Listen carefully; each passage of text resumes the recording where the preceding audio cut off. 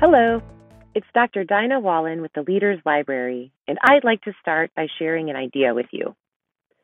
Picture a map with point A, which is where you are now, and point Z, which is where you retire after a long career.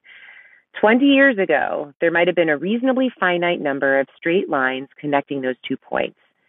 Now, it's like a UV light has been turned on, illuminating dozens of previously hidden interconnected pathways that branch and diverge in many directions. And within this maze are any number of paths that may prove deeply fulfilling for you. These are words from the introduction of The New Rules of Work, the Muse Playbook for Navigating the Modern Workplace by Alexandra Kovalakos and Catherine Minshew, which was written for a diverse body of readers, but couldn't be more appropriate for those of us in emergency medicine. Especially now, as the COVID-19 pandemic seemingly settles down for the time being, gone are the days of pre-med in college, followed by 4 years of med school, followed by years of training, followed by decades upon decades of the same overall practice, then a retirement shout-out in your organization's newsletter, and maybe a paperweight emblazoned with the hospital's logo. The new rules challenge us to reframe our notions of career planning, to instead regularly take stock of who and where we are and who and where we hope to be for the following 2 to 5 years.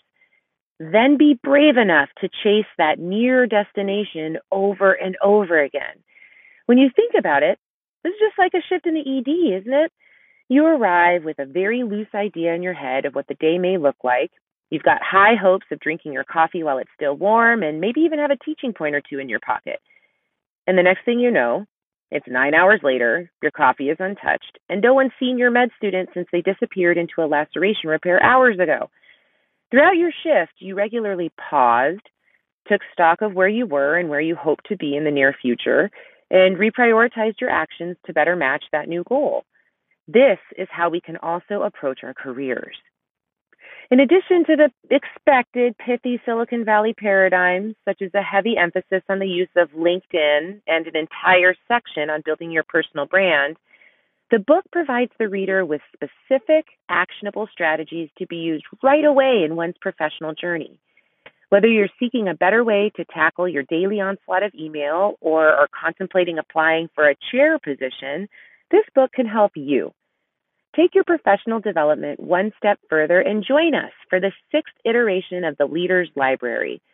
We'll not only dive deep into the book's recommendations and link them specifically to a career in emergency medicine, we'll also provide you with the opportunity and peer motivation to actually take some concrete steps towards a professional pivot, even if that pivot is years down the line for you. Sign up with the link below to join other leaders in emergency medicine for asynchronous discussion of the new rules this April.